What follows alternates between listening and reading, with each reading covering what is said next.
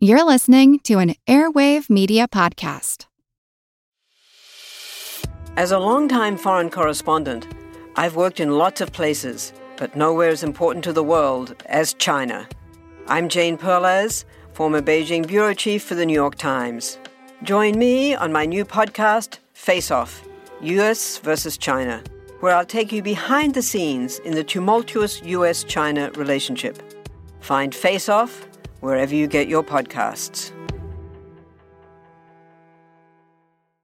The world is filled with many questions, such as, did giants exist?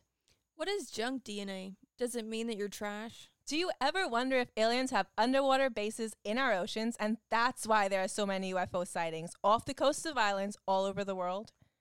How serious even is climate change, and when should we start building our rafts?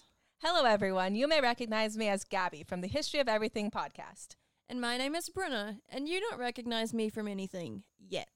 Together, we're two scientists who explore the answers to these questions and many, many more in our new podcast, Mystery of Everything, available everywhere you get your podcasts.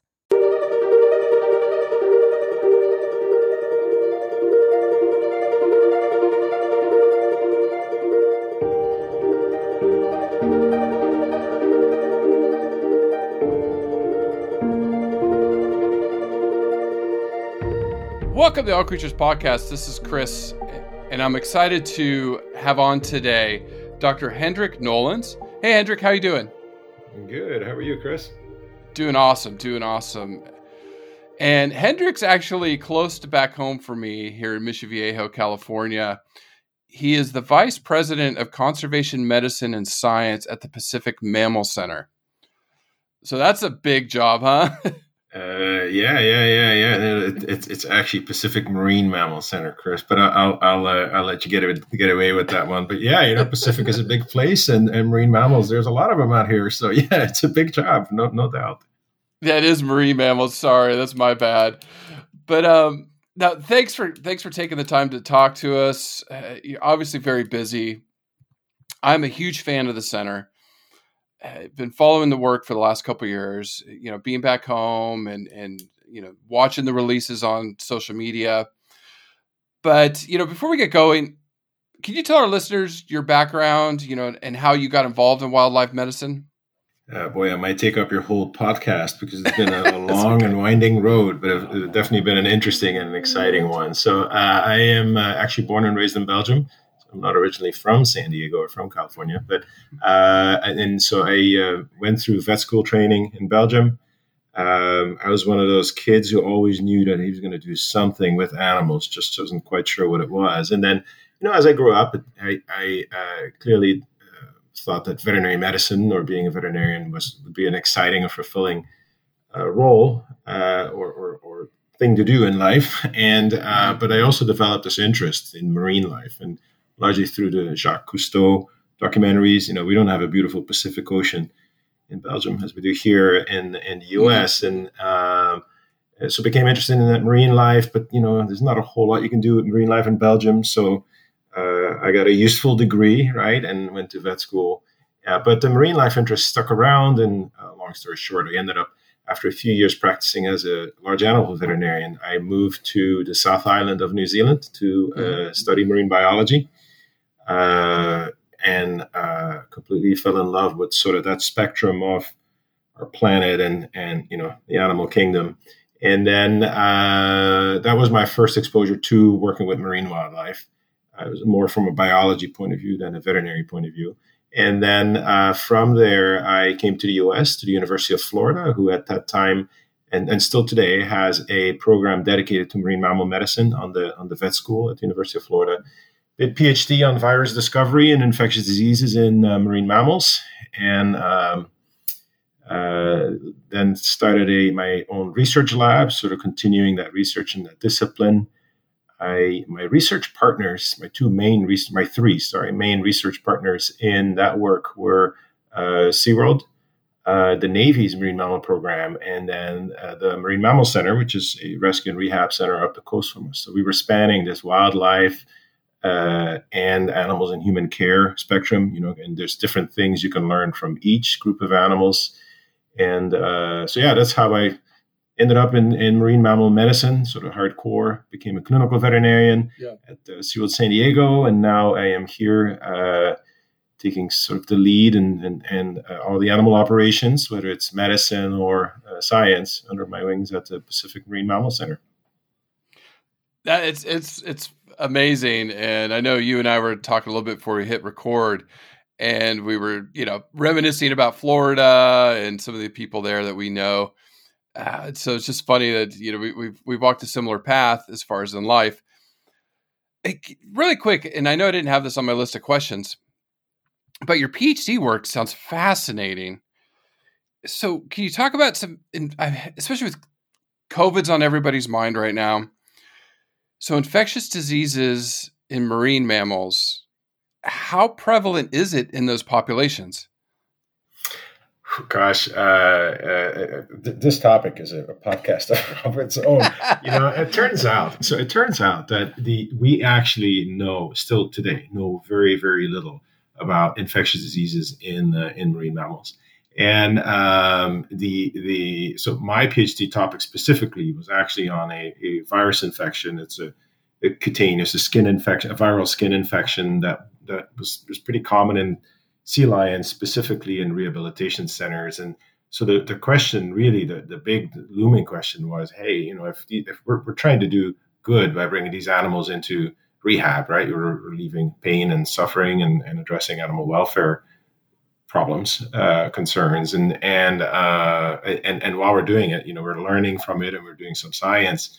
But so we're doing this for all the right reasons. But are we inadvertently, as we're doing this, helping spread a disease in these animals, right? That was sort of the big question. It turns out we didn't. It turns out that this is a virus of sea lions, and that by the age of 90+% of wild sea lions already have antibodies against this thing and whatnot. So that was the topic of my PhD, but it did sort of inadvertently really opened the door to continuing that work after after graduate school, because it turns out that there is very little known back then and still today about infectious diseases in marine mammals, and especially viruses.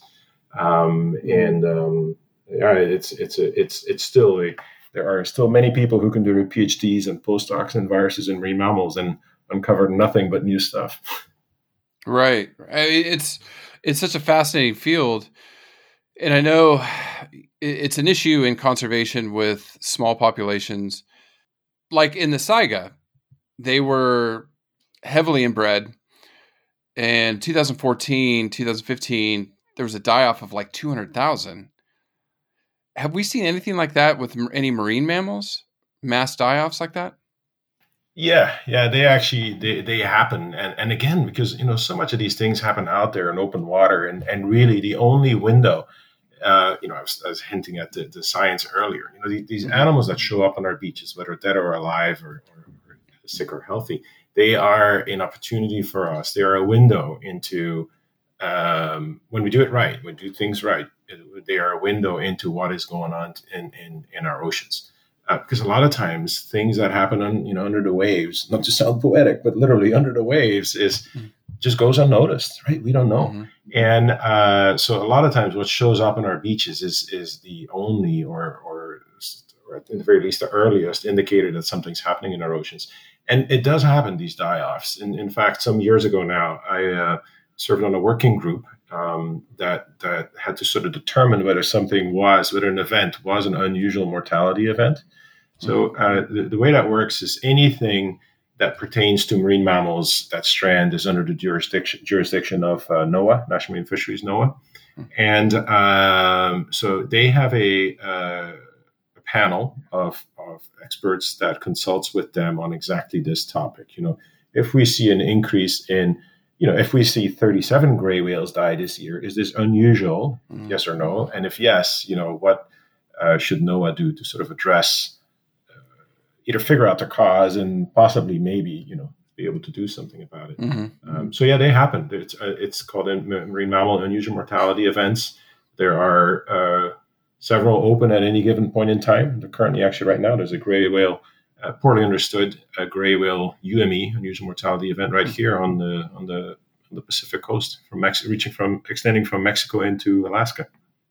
Yeah, I was going to ask you about the gray whales because I've been reading that in the press. I mean, it's been like 40 or 50 have died that we know of, right? Correct. Yeah. And it's been going on for, is it 2 years now? It's been going on for a while. Yeah, an increased number of dead stranded animals that show up on the beaches. Yeah, it's hard. The oceans, they need our help. So, okay, so I go back to the list of questions. Sorry, I went off topic, but that's just fascinating field of research. So, when did you become the Vice President of Conservation Medicine and Science at the Pacific Marine Mammal Center? What's your role? Good job. You got it right. Only just, pretty much exactly 3 months ago. I am a very new addition to the team. The center has been around for a long time. In fact, the 50th anniversary of the Pacific Marine Mammal Center is coming up. And so the center has been around for a long time. The team here has been rehabbing and rescuing and rehabbing marine mammals for 5 decades, a few hundred every year. And so my joining the team was in spring this year,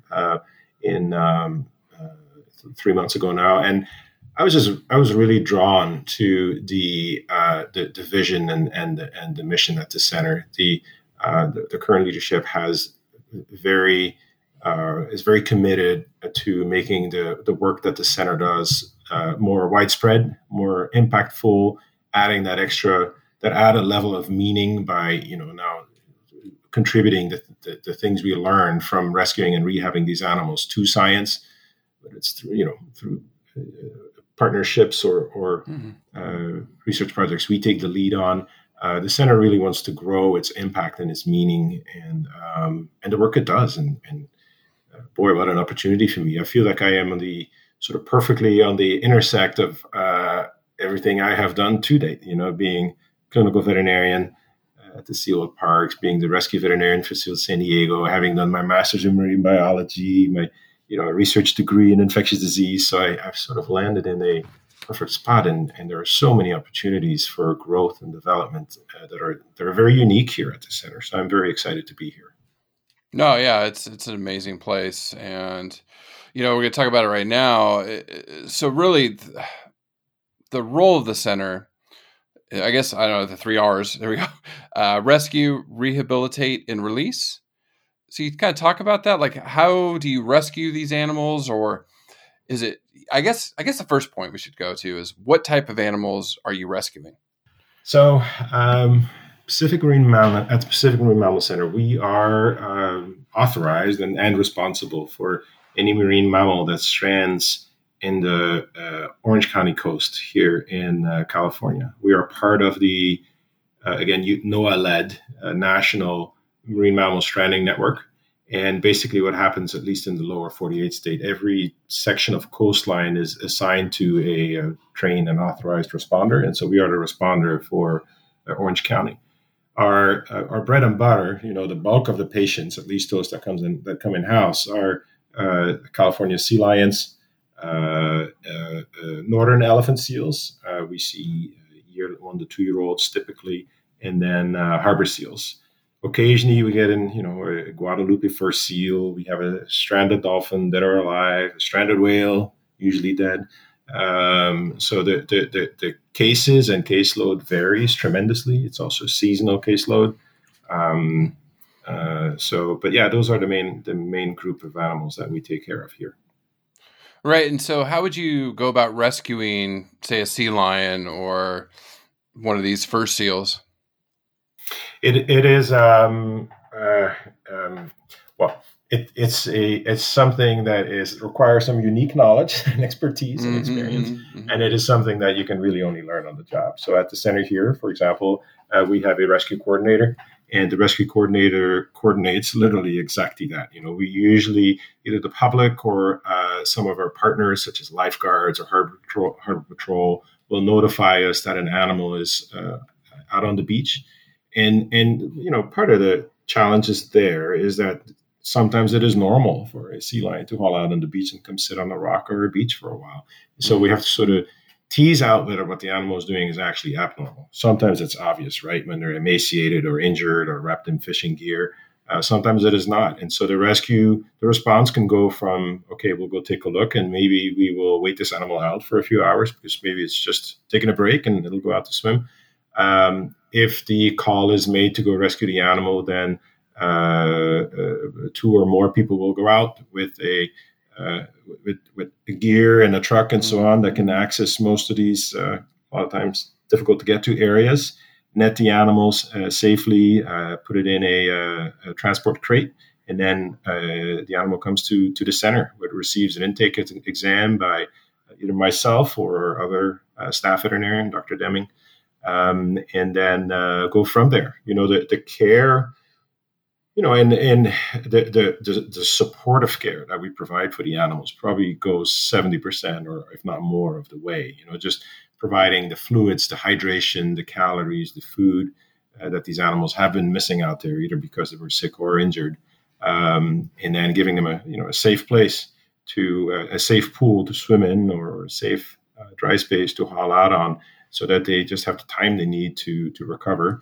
And then on top of that, we provide any veterinary care that you would expect your veterinarian to provide for your dog or cat at home. If needed, you'll get radiographs, ultrasound. We might get anesthetized for certain procedure. Needed, we perform surgery. We truly are an animal hospital that is specialized in the care for marine mammals. So when you get these animals in, what are some of the injuries you're seeing? Or like you mentioned, wrapped in nets. Is it Is it pollution in the oceans? Is it getting hit by boats, or what's really causing some of this? We see a variety of reasons for why these animals strand, and they vary a little bit by species. But in broad strokes, a lot of the animals we get in are animals that have failed to thrive, either which to some degree is normal in nature, right? We have some animals that fail to thrive after they're being weaned, but definitely in recent years, and it's just a few years ago, we had an unusual mortality event where the pups, as they were leaving, the nest from the island, and mom, they were unable to find food because our sea surface temperatures had increased, and the sardines, which they heavily rely on, were nowhere to be found. It turns out that the fishermen and the fisheries finally found them. They had moved further west, so they had moved away from the feeding grounds of these animals. So a lot of the animals we take in are just unable to find food for some reason. There are a number of disease syndromes that we pretty commonly recognize. Infectious disease, such as a bacterial infection of the kidneys.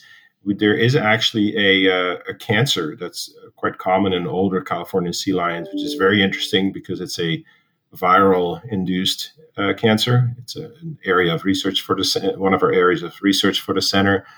There's a plankton algae that blooms that has been blooming on and off actually since 1998 when it was first recognized here off the West Coast, and it produces a toxin, a natural a biological toxin that is causing sea lions to seize and actually lose inhibitions and that sort of thing.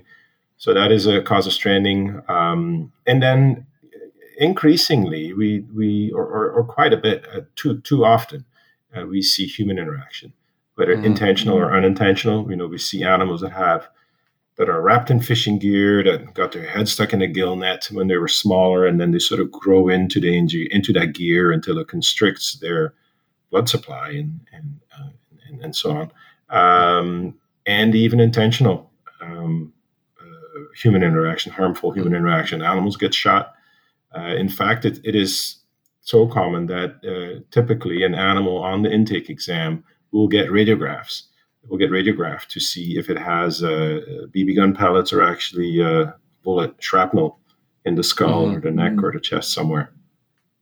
Yeah, fishermen, right? Off the coast. Yeah, I don't know who does it, but yeah, okay. It clearly happens out in open water, right? Yeah. Well, my family is all fishermen, so they can come after me if they want. Old tuna fishermen out of San Pedro there in LA. Are you seeing? I guess this question is because this month's Plastic Free July. We know the oceans are polluted. I know from the Pacific Marine Mammal Center, you have had to euthanize some seals in the past.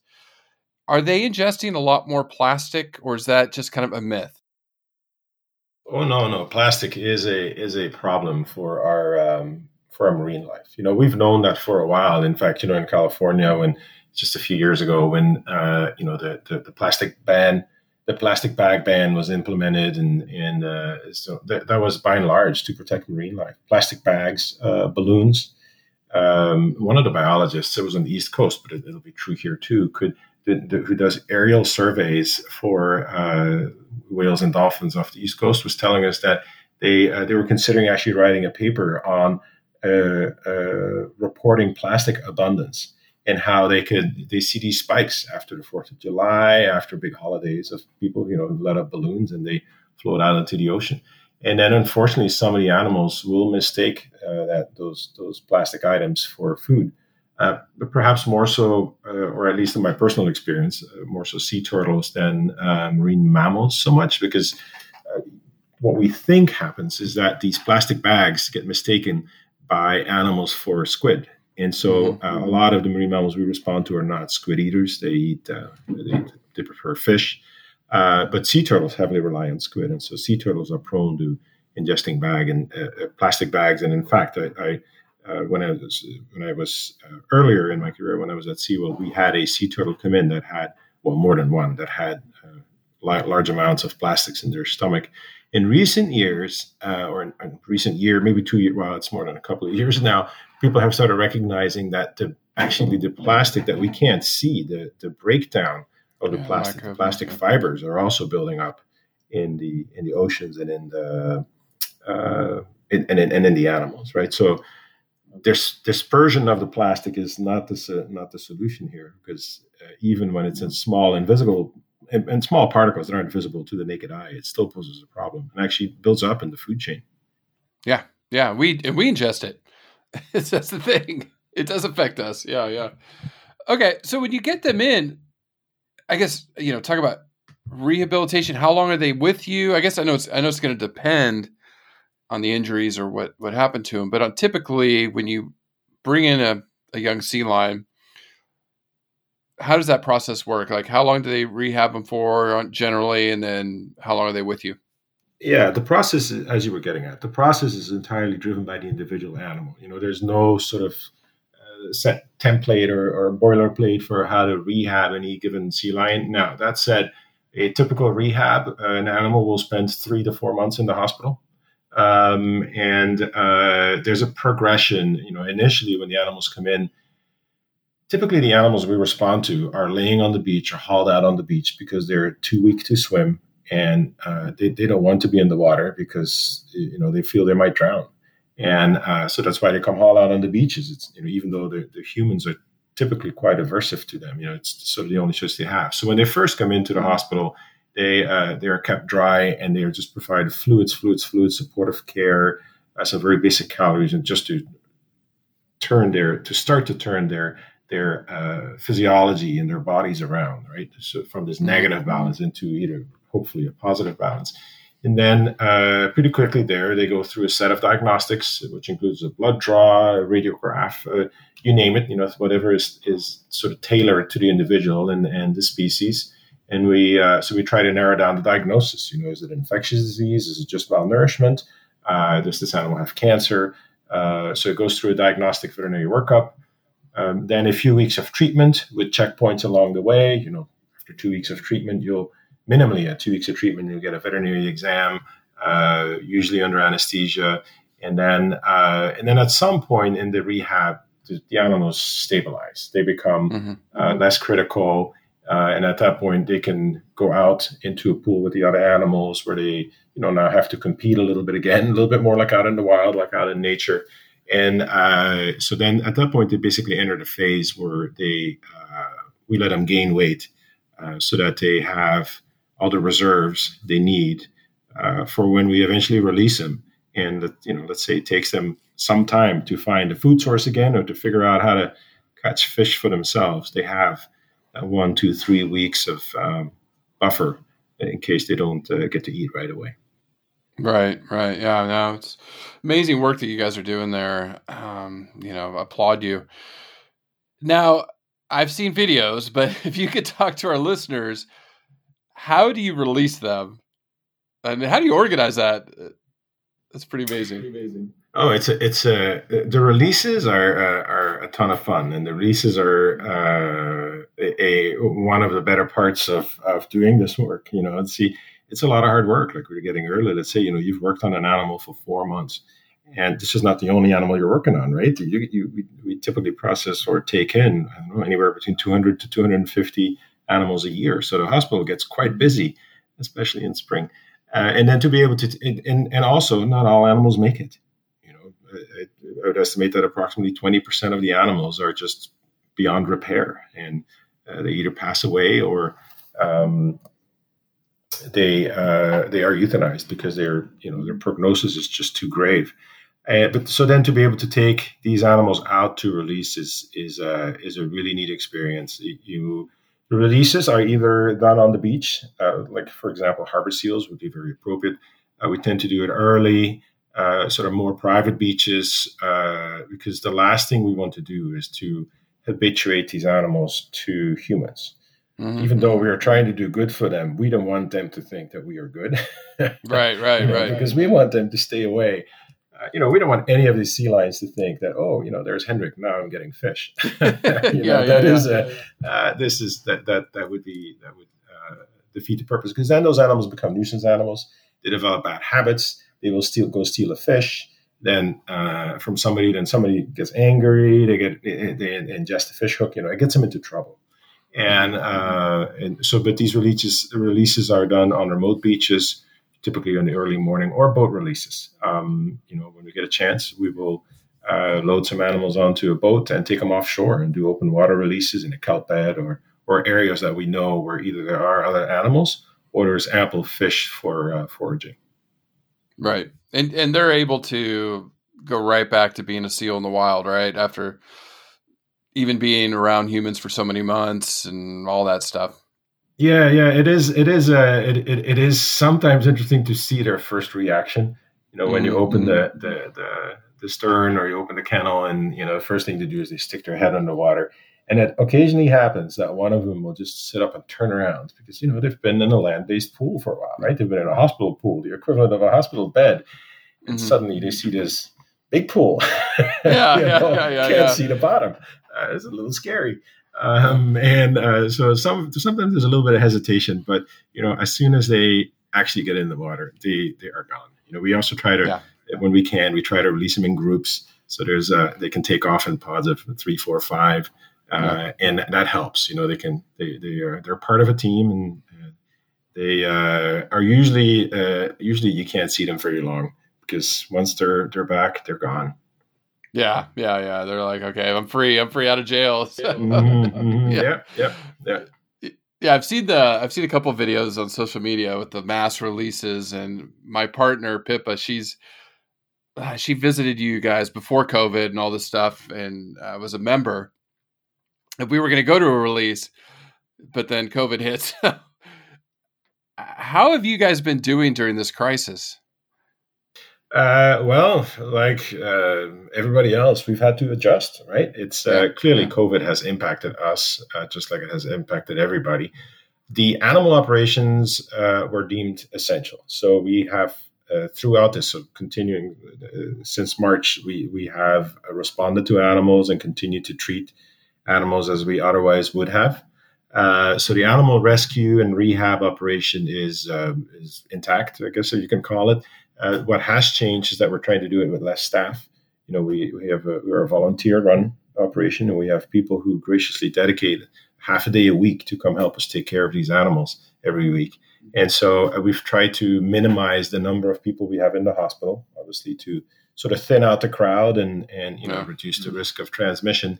And then we follow any recommendations from the CDC, and then also the NOAA guidelines, because sometimes it gets tricky. Sometimes you have to work close to each other. When you're tube feeding a sea lion, somebody's restraining the animal and somebody's feeding the animal. So you're in close proximity to each other. So we have all sorts of protective gear, personal protective equipment in place, goggles, face shields, you name it. Yeah. And then the part of the center that has had to adjust the most, that really has had to pivot, is the education component. So our center, our hospital, even though it's relatively small, it actually takes typically we host about 50,000 visitors who come see our operation and some of these animals. The more healthy ones, the more pre-release animals, and learn about these animals and learn about rescue and rehab, learn about what's going on in our oceans. And so obviously that has been closed down since March. But the center also has a very elaborate set of education programs for different age groups, from 7-year-olds to teenagers. And those programs are typically in person.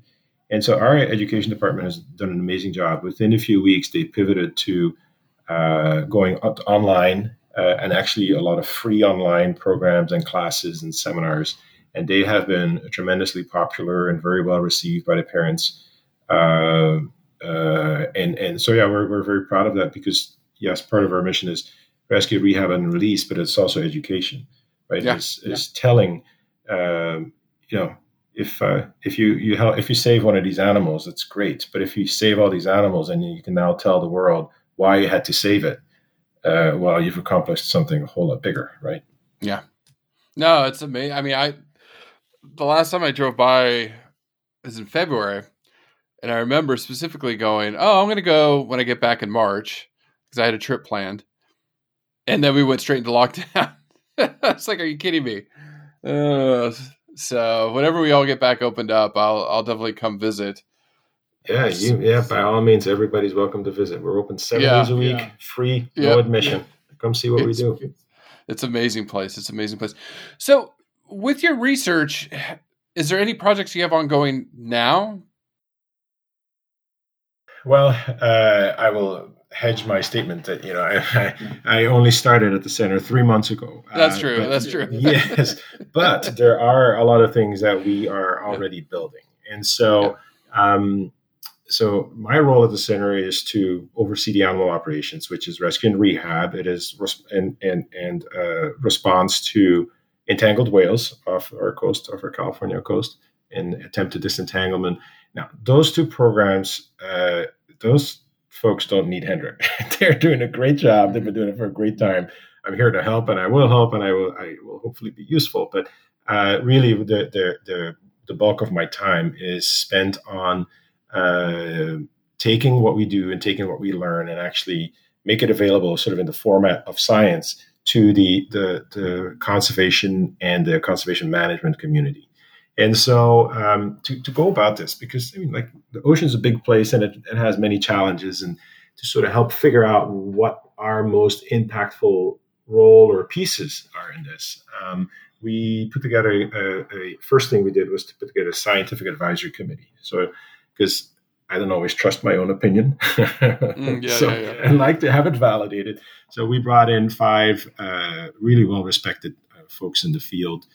One of them is on Dr. Francis Gallant is on the Marine Mammal Commission. We have folks from the Federal NOAA office. We have population biologists on there. It's a diverse group, but very trustworthy, people's opinion, who I personally trust. And so what we did is together we identified 5 sort of buckets, if you wish, of science tasks that are priority interests for the center going forward. The first one is rescue and rehab of pinnipeds and anything that pertains to it, right? It's our bread and butter. Those animals actually come to us, Even if I tried to stay away from doing a science project about the rescue and rehab of pinnipeds, I couldn't. They're coming to us. But anything that supports either the medicine, the management, the post-release monitoring, you name it, stranding network needs, that sort of falls in that program. The second program is actually small cetacean health. So dolphins and dolphin-like animals here in Southern California. We live in a busy place. There's a lot of harbors, a lot of marinas, a lot of people come to the beaches, a lot of people live close to our beaches. And we actually have a very diverse marine life ecosystem down here in the Southern California Bight. It's its own little pocket in the ocean with its own unique set of animals. So the Southern California Bight is really sort of on that intersection of being ecologically diverse and economically valuable. So we have some projects in the chute that will look at doing some of that health monitoring of dolphins in Southern California. And then a third one is sea lion cancer. Actually, my colleague, Dr. Deming, did her PhD work on this viral-induced cancer in California sea lions. It has implications for human health, so there's a One Health interest. The fourth category of projects are the fourth and fifth build on my experience with large whale medicine or whale medicine from my years at SeaWorld. And so the fourth one is seeing if we can provide veterinary care in addition to disentanglement for these entangled whales.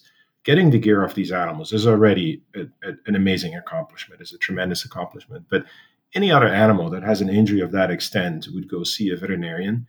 And we are looking into ways to make that possible for these free-swimming whales as well. And then the fifth one is also whales, but more specifically developing technologies and methods for assessing the health of free-swimming killer whales. And that program, or those projects are specifically focused on southern resident killer whales, which is an endangered population off the coast of Seattle, British Columbia, so Washington State. So yeah, those are the five. Long answer, but there's a lot of work to be done. Those are the five programs that we are in the process of launching. That's amazing. Amazing work. What species of whale, because you're talking about California is so unique, isn't it almost like a whale highway as they're migrating up and down the coast? Oh yeah. People don't. A lot of people don't realize this, but the world's largest annual migration is happening right off our beach. Gray whales swim every year from Baja in Mexico all the way up to Alaska. And it truly is the largest annual animal migration on our planet. So in addition to the gray whales, we then, in summer, we get the blue whales down here. And blue whales, not too long ago, I don't want to put a number on the years, but it's, I think 20 years ago, we didn't see blue whales off our coast here. 2 or 3 summers ago, and one day I was out on the water, we saw over 40 animals. So blue whales have been coming back to this area, possibly because their population numbers have been improving. And blue whales the Pacific blue whale is the largest animal that ever lived, larger than any dinosaur that ever existed. Those are crazy things to think about. It's right here. It's right off our beaches. What an opportunity for all of us, not just us at the Pacific Marine Mammal Center, but all of us living here to make sure that these animals' homes are safe. They're very special animals. And then there's a myriad of other species. You get humpback whales, which are known for their aerial displays. Their leaps, and their singing. And then we get fin whales and a little bit more shy animals. So yeah, there's a huge diversity of large cetaceans, so large whales off our coast here.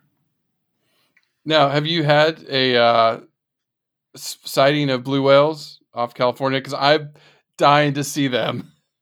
Yeah. Just a few years ago, actually, my wife and I went on a whale watch boat, and we saw over 40 in one day. Oh my goodness, that's insane. So jealous. It's not like that every day, right? We probably lucked out. The whale watching here in Southern California is some of the best in the world. And I actually have to say, I feel like our whale watch operators are very respectful around the animals. So, there's ways to behave, to be courteous about, when you drive a boat around the whale, and whale watch operators are educated on how to do it appropriately and politely, so to speak, or even legally, if you want to go that route. You stick or carrot. But not everybody around the world respects those regulations all the time. And I have actually found that our Southern California whale watch operators are really good and really courteous. And I would encourage people to go out there to try to go see one of those animals, because when you do, you won't forget it. And in the end, how does the saying go? We only conserve what we know, right? Yeah. So the more people get to know these animals, the better for them, as long as it's done in an appropriate manner, of course. Yeah, absolutely. It's funny. Again, you were down in New Zealand one of my first interviews was with Dr. Kim Getz, blue whale researcher there out of Wellington. So I know New Zealand has a healthy population of blue whales down there too. So, one of the things, if you can kind of let our listeners know, we talked a little bit about plastic and some of these other pressures, but from your experience and especially veterinarians' experience, how is our ocean wildlife doing out there? And what are some of the pressures that they're faced with? Besides, I guess pollution's the big one, right? Yeah, gosh, I mean, that's a tough question. It is a tough question because it has, there are so many species out there, and they each have their own needs and their own pressures. In general, us humans, we tend to not be very respectful when we enter an animal's home, right? Whether that's on land, and so that's true on land, and it is true in the water. And I'm not saying that we shouldn't be out there and enjoy or even derive economic benefits by any means, right? But I think we should always try to do it in the way that minimizes the impact and is the most respectful to the animals that already live there. And there's no doubt that our oceans are under pressure, whether it's through changes in water quality, whether it's through whether you call it natural or not, but warming of our oceans. Even the slightest change in ocean condition affects the entire food chain, because that's what it is. It's one little soup of, it's a big pot of soup of animals, and they all feed off of each other. And so these very basic levels, the phytoplankton, that little plant plankton that grows in the ocean, is entirely driven by ocean conditions, sunlight, water temperature, nutrients. And then if they do well, then everybody, gets to feed off of each other. If those ocean conditions change, everything shifts. And right now we are definitely seeing a lot of shifts, unusual mortality events. We've had blobs. We had the warm water blob in the North Pacific. We've had El Niños. We're having these algal blooms. There's a lot happening out there, and there's too much happening out there to feel like things are going well. Yeah. I mean, climate change, acidification, bleaching of the coral reefs. I mean, there's just so many pressures out there. Fisheries collapse. We think of that as a human problem. We'll run out of seafood and now we have to farm it. But you know what? There's a whole other group of animals that also relies on that same fishery. And, it's a big problem. Yeah. I mean, one of the things that comes to my mind is the African penguin. When you were mentioning that year you had all those really skinny sea lions come in because the sardines moved off the coast. I think it's with the African penguin, the ocean currents changed. Now their source of food's like 75 kilometers off the coast when it was normally 20 to 30, right? So, yeah. Anyways. And especially those animals that sort of live on the extremes of our planet are the first to be impacted, right? Walrus. Well, of course, everybody hears about polar bear all the time because they're so charismatic. But any of these animals that live literally on the edge of the ice, their lifestyles and potentially their survival or existence as a species is impacted by this. Nature's beautiful, but it's not very kind. It's not very gentle. So, if something shifts, it shifts, and it doesn't matter what the consequences are to the animals that live there. Right. Now, have you heard anything about the vaquita porpoise? Any news coming out of the Gulf of California? I don't recall. I don't recall exactly what year the response was, but I was part of the team that actually went down to San Felipe when the Mexican government invited an international team of experts to try to come collect the last, what was fewer than 30 vaquita and bring them into a safe enclosure, a pen off the coast in Baja, specifically in San Felipe. And so the goal of the program was to just get them out of harm's way, hopefully figure out based on what was known from animals in zoos and how can we successfully get these animals to breed among themselves in the pen. and then so expand the population a little bit. In the meantime, solve what the threats are, which is really ghost nets and totoaba fishery. And then once all these threats have been removed, then they'll all be reintroduced. So that project failed. It turns out that these animals may not have been very.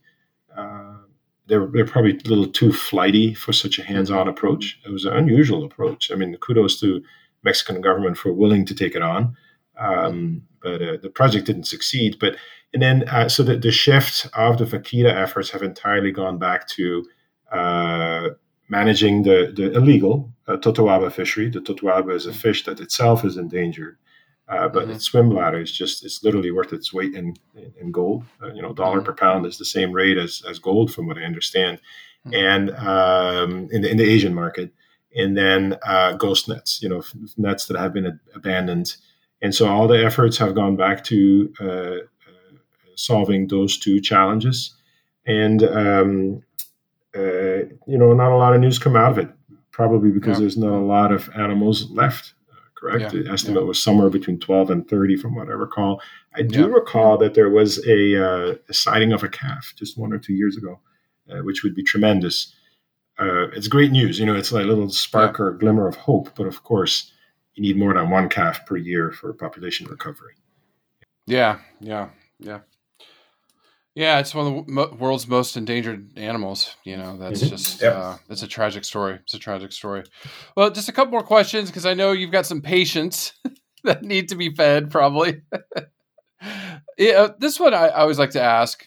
This harkens back to my UF days when I was sitting in a room with a bunch of scientists, and we got in this philosophical debate of whether we have a moral obligation to save endangered species or not. From your perspective, out there fighting the fight, do we as a species have a moral obligation to spend the money and save these animals? Yeah, I think so. I think so. I also understand, I actually do understand sometimes the arguments, for example, with southern resident killer whale. There are people who argue, well, there are estimated 50,000 killer whales worldwide, around our planet. Why invest so much in this one niche population of 73 animals? There is something, there's some foundation to that reasoning. I don't buy into it. So I think so. But I honestly, I think there's a rather than sort of trying to answer it from a philosophical perspective, my take on it is that if we can introduce more people to these animals, if we can get people, the general public or the majority of them, to get to know these animals in the way that I do, or the way that you do, or at least some of us do, who have an interest in marine life, I don't think it'll be a question anymore. It'll become so obvious that once you start to know these animals, once you start to appreciate marine life, once you actually get out there and swim and see the coral and see the everything that is this whole underwater world, I don't think it'll be a philosophical question. I think it'll be obvious to everybody that it is worth protecting and that we should protect it. And then we can sort of skip the philosophy and just get as many people hooked, like you and I got hooked. And so that's sort of my more practical approach to trying to answer the philosophical question. It's a deep one. And it's not an easy one. And I ask that from almost all my guests, and it's interesting to get all the different perspectives. All right, last question. How can we help you in the Pacific Marine Mammal Center? Well, it is the generally you can help me in what I do, and help the Pacific Marine Mammal Center and what the center is doing, or what we're trying to do by sort of big picture, is by taking care of our planet, which starts with the things we do as individuals and our habits and you name it, right? That's boy, it feels like a little drop in a big ocean, no pun intended. but it really goes a long way. The actions you do, you lead by example. Your children pick up on it, your neighbors pick up on it. Eventually, politicians pick up on it, and so it can drive change. More specifically, anybody who's interested in any of the activities or programs that either myself or the other folks at Pacific Marine Mammal Center have going, and if you want to learn more about one of these topics, or if you want to see what it is you can do, maybe going as far as volunteering, go to our website. Look up Pacific Marine Mammal Center or pacificmmc.org if you have a pen handy, and you'll find a lot of information and a way to contact us right there if that's the interest. But generally, it's be mindful of our actions and sort of try to look at it from what the impact is for the animals, marine or terrestrial, our planet as a whole. Yeah, no, and I will definitely put those links in the show notes. But Dr. Hendrik Nollens, Vice President of Conservation Medicine and Science from the Pacific Marine Mammal Center, right near my hometown. Thank you so much. It's fascinating stuff. Yeah, it's been a pleasure to talk to you and your guests, your podcast listeners. Yeah, thank you.